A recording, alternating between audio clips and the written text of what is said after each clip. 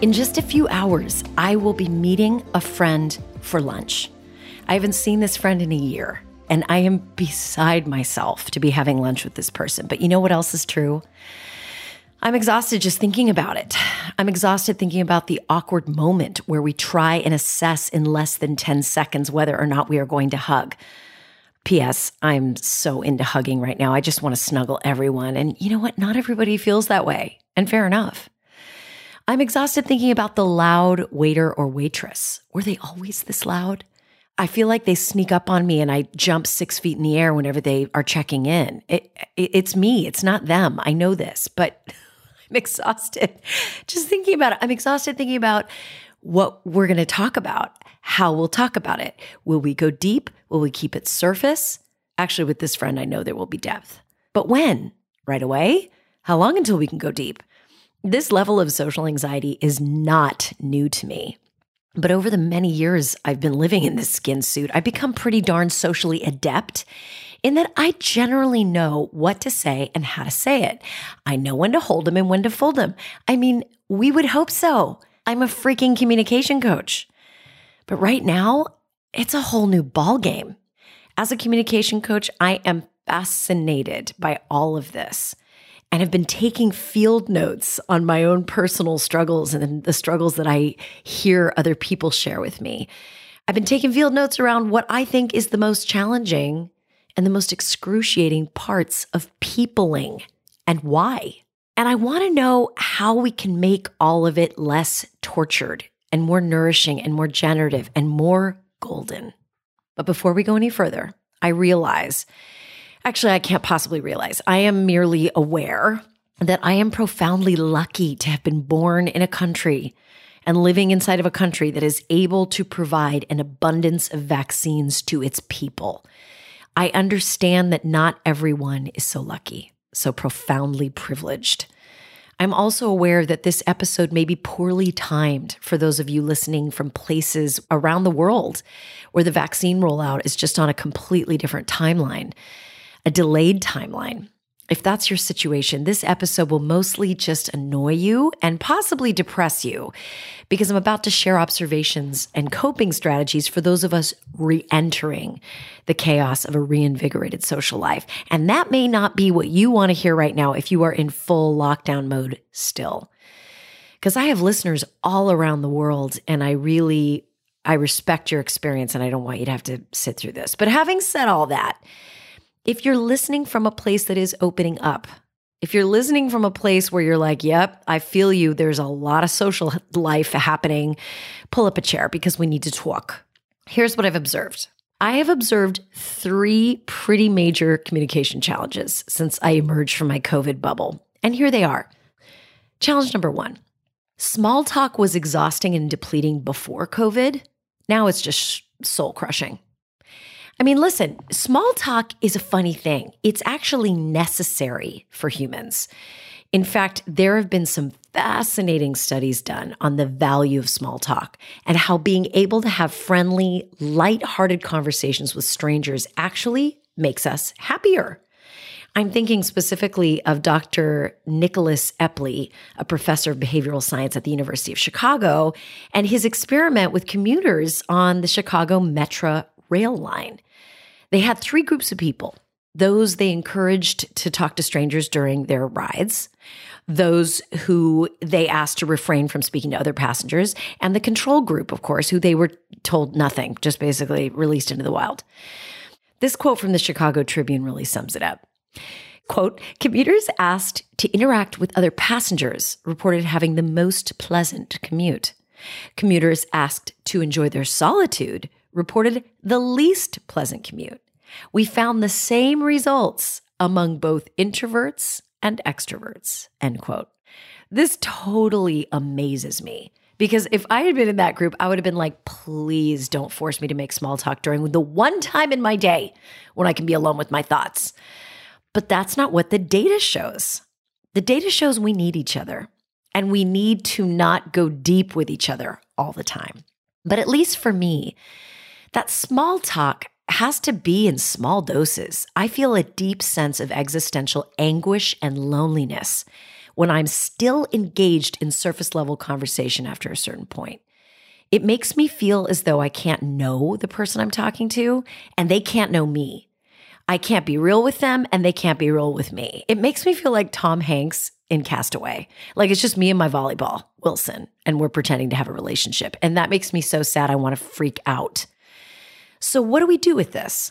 On one hand, small talk is good and necessary. On the other hand, it's painful and isolating. So here is my solution to problem number one of post-COVID, and that problem being that small talk is soul-crushing.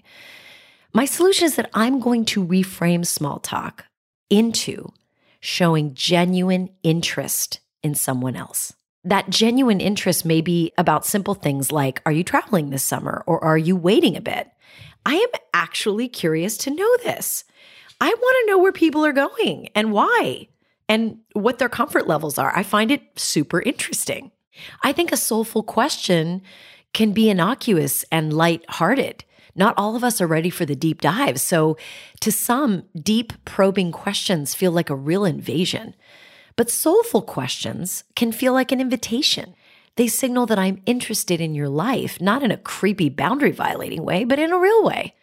So I'm very into this idea of leaving small talk behind, but being just genuinely interested in another human being.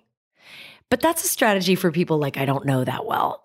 For the people I do know well, I have a slightly different strategy, especially if I'm spending a decent amount of time with them. Here's an example. My friend Jen Reedy and I spent 24 hours together in Marin recently. And for years, Jen and I have been meeting up every quarter for what we call strategic offsites. Because that's what they are early on in our businesses. And by the way, the only reason I started Bronwyn Communications in 2002 was because Jen Reedy said I could. Like, just so we're clear how long-standing this relationship is. So early on, Jen and I were like, well, geez, men have their golf games and they go talk business and have strategery. What's our version of that? And so every quarter, we meet up for massages and a lunch and talk through all manner of strategy and dreaming and scheming in our businesses and personal lives. And it is always just a total joy. So now that we're both vaccinated, we decided to park our cars at Tennessee Valley Beach and hike over that ginormous hill to the Pelican Inn and spend the night. And that's a lot of talking time, right? So the day before, Jen texted me and said, okay, you come with 2 juicy questions and I'll come with 2 juicy questions and we will unpack them while we're hiking. I freaking loved this. It was so fun to think about my questions ahead of time and so fun to hear Jen's questions for me.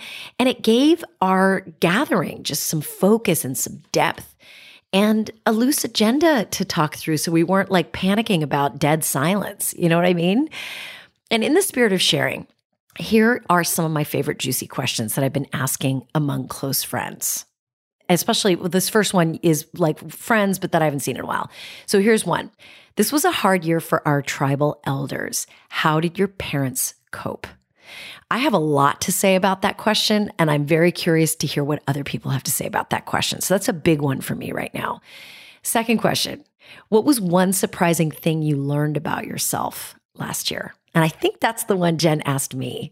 And the way we answered that question was, what's one good thing you learned about yourself? What's one bad thing you learned about yourself? The next one is, what is the thing that is energizing you right now? What is draining you of energy? Those were my 2 questions for Jen. What is bringing you energy and what is draining you of energy? God, I love that question. I also love this one. What did you miss most during lockdown? Or what is your most vivid memory of the early part of lockdown? This is a good one too. Do you have any new boundaries or parameters around your time and schedule now that you're back into the wild? And lastly, I just read this really terrific book called Why We Gather, How We Meet and Why It Matters by Priya Parker. And I loved this soulful question she asked at a dinner gathering. She asked, what does home mean to you? This invites just such a rich conversation. And in the book, she talks about how it kind of elicited this immigrant experience from one of her dinner guests because they were immigrants to the United States. And their response to that question was so different from the response of the people that grew up here. Just so beautiful and rich. And in fact, I was recently talking about this with someone, and I realized that Sal is home to me. my husband. Wherever he is, it just feels like safety, like home. And this really surprised me because I am such an independent hair shirt. I mean, I like to be left the hell alone most of the time. And yet he's home to me. But don't get me wrong. I mean, I can't wait till he goes back to the office so we don't have to hear each other talking all day. But at the end of the day, that man is home to me. And I never would have imagined that would have been my answer had somebody not asked me. So just to recap, the first communication challenge post-COVID is that small talk is soul crushing. So how about we reframe it? No more small talk, only genuine interest in other human beings and/or asking interesting questions and listening deeply to the answers. Problem number 2.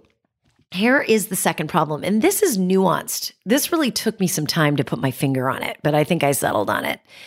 Here's the problem. The rhythm of banter has changed during COVID thanks to Zoom meetings, right? So all the bantering, all of the, as my father used to call it, bouncing the ball back and forth conversationally, all of that changed because in a Zoom meeting or a Microsoft Teams meeting or a WebEx meeting or whatever the hell meeting you're having, there is the inherent delay of just communicating over the internet.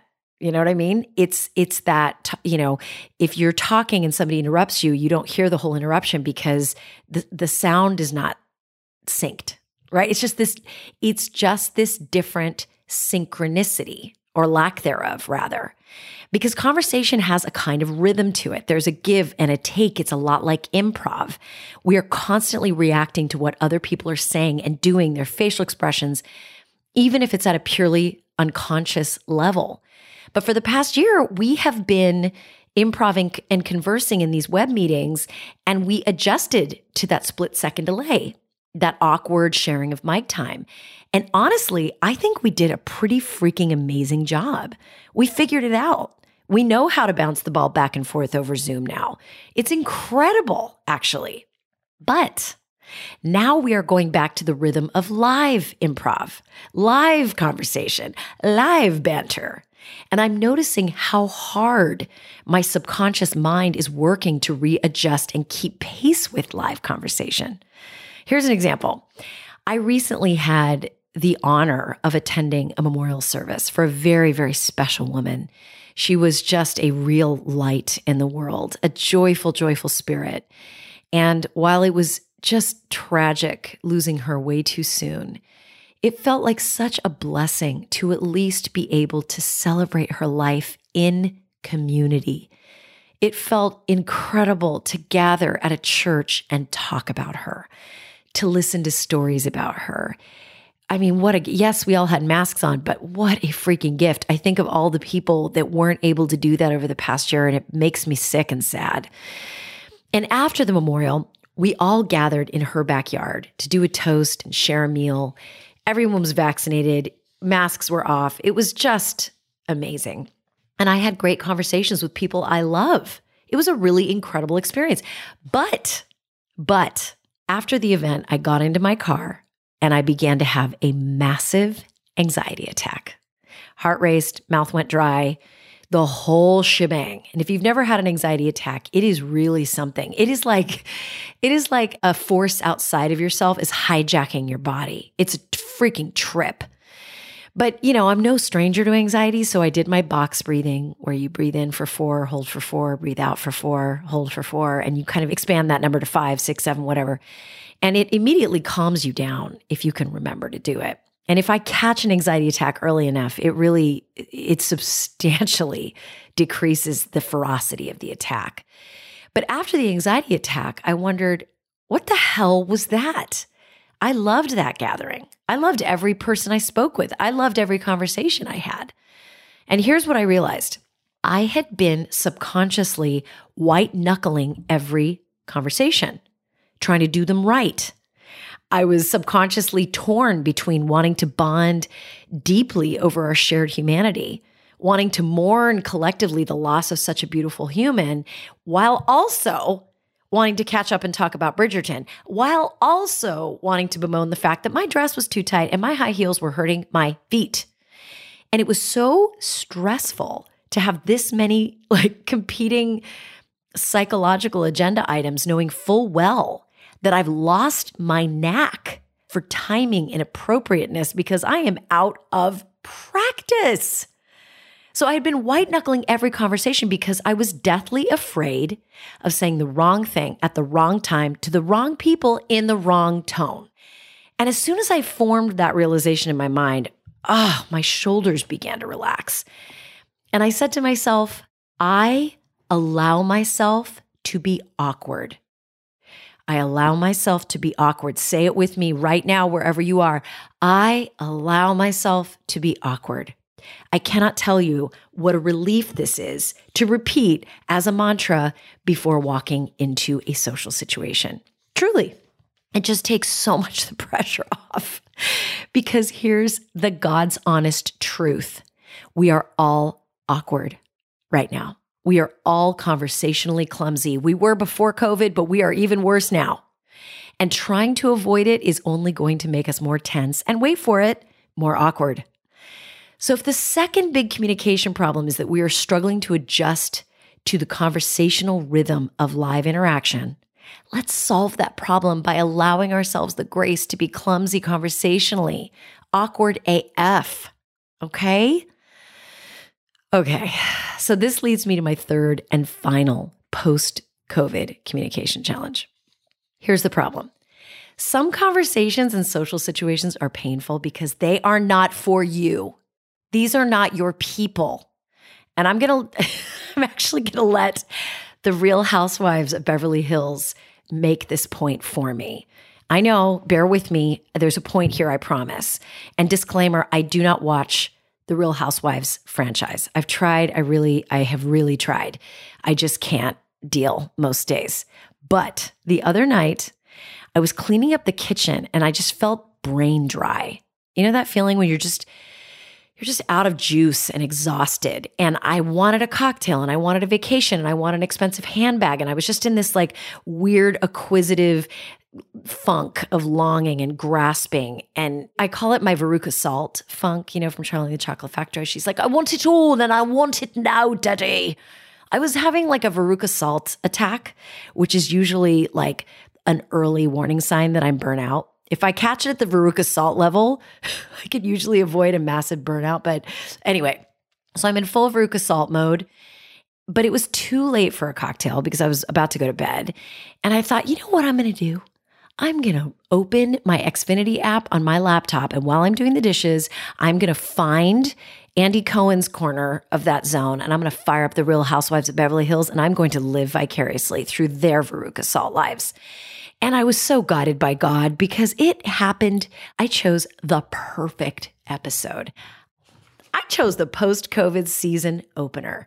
It was perfect because the housewives were gathering for the first time in forever. And I have to imagine they were going through the same anxiety and awkwardness that we have all been going through. And they're going through it on camera. And sure enough, they seemed initially genuinely happy to reconnect. And it was so much fun to see other humans on camera hugging each other post-vaccination. It was just super cool. But then, of course, they began doing what they do, talking shit, throwing shade, and being super mean to each other, which is why I can never hang with these gals because to me, this is not friendship. This is masochism. But I hung in there until the end of the episode because it's like watching a train wreck and I couldn't take my eyes off. And at the end of a full episode, I saw the preview for the next episode, which was a trip to Tahoe. And I thought to myself, why on earth would anyone want to spend even another second with people that feel so incredibly unsafe to be around? And I know they're getting rich and famous and from the show, and that's why they endure each other's abuse. But this is a cautionary tale for you and I.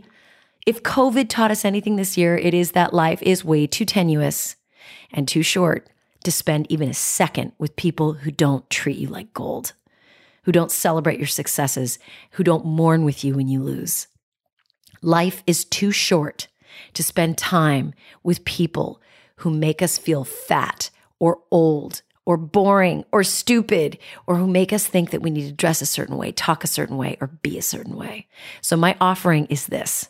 Do what Dr. Adam Dorsey recommends and see if your friends and gatherings with people pass the drive-away test. In other words, how do you feel driving away from that event? Do you feel grateful, replenished, supported, loved? Or do you feel less than, broken, embarrassed, depleted? But there's another dimension to this problem. Some conversations and social situations are painful not because they're not your people. Maybe they are your people, but you are engaged in too many of them. This has been a huge realization for me and a mistake that I have made in the past few weeks, to be perfectly honest with you. I have been doubling and even tripling up on social gatherings to just try and catch up with everyone and get back on track. So it's like a more normal pace, but it is slowly killing me. So I have set up a new parameter, a new rule. I cannot do more than one social activity per week, period. Why? Because I'm already doing band practice once a week, and I have my parents and my in-laws over, my mother and my in-laws over for dinner once a week. And frankly, I want the other next nights of the week to be with my children and my husband and my books that I like to read before bed. I mean, my oldest daughter is done. By the time this episode airs, she'll be done with freshman year of high school. And I swear to God, I do not know where that time went. My middle daughter is heading into 8th grade, and I could have sworn she was a 6th grader 5 minutes ago. And my little guy isn't little anymore. He's starting to sleep in. My household is shifting so quickly. And honestly, I would rather just make dinner and be here in case these humans need me. I'd rather do that than go out. And that is my truth. So now I have a set rule. I have reserved Wednesdays at 4 for meeting up with friends. And that's it. That's all I've got. Could I open my calendar and accommodate more? Sure. But the quality of my work would suffer. My relationships with my kids and my husband would suffer. And personally, as the dyed-in-the-wool introvert that I am, I would suffer. So my friend, make sure you're giving time to people who pass the drive-away test, but also maybe set up some bright lines around your schedule so that you don't create too much of a good thing. Because even if you're with people you love, if your schedule gets too crazy, those people are getting a lesser, more exhausted version of you, which isn't awesome either. Because here's the truth we all know, but sometimes forget. Time cannot actually be reclaimed. Once it's gone, it is gone. All of the cliches are true. 1 minute you're raising babies and trying to shove their fat little feet into shoes that seem like they don't fit right. And the next minute, you're starting to think about colleges and noticing gray hair in the mirror. Time cannot be reclaimed. So make sure you're using it to have the experiences you want to have versus the experiences that just show up ready to devour another year of your life. And on that note, listen, thank you for spending this time with me. You are a treasure to me. And I'm sending you so much love from my little corner. And I wish you a year of freedom and abundance and experiences that you imagine and realize and bring into fruition. So shine on, my friend, and I will see you next time. If you haven't already, go ahead and hit subscribe so you can get the latest episodes delivered hot off the press. Or if you think of someone who could really use this message, share it with them. Also, if you're looking to take this further and go further and faster on this journey as a communicator, head over to bronwyncommunications.com/subscribe. And on Monday mornings, you will receive a communication concept or tip to work with for the week.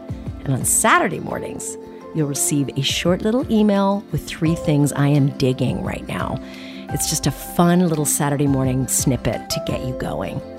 And as always, you can find me on Instagram at BronwynSF and LinkedIn.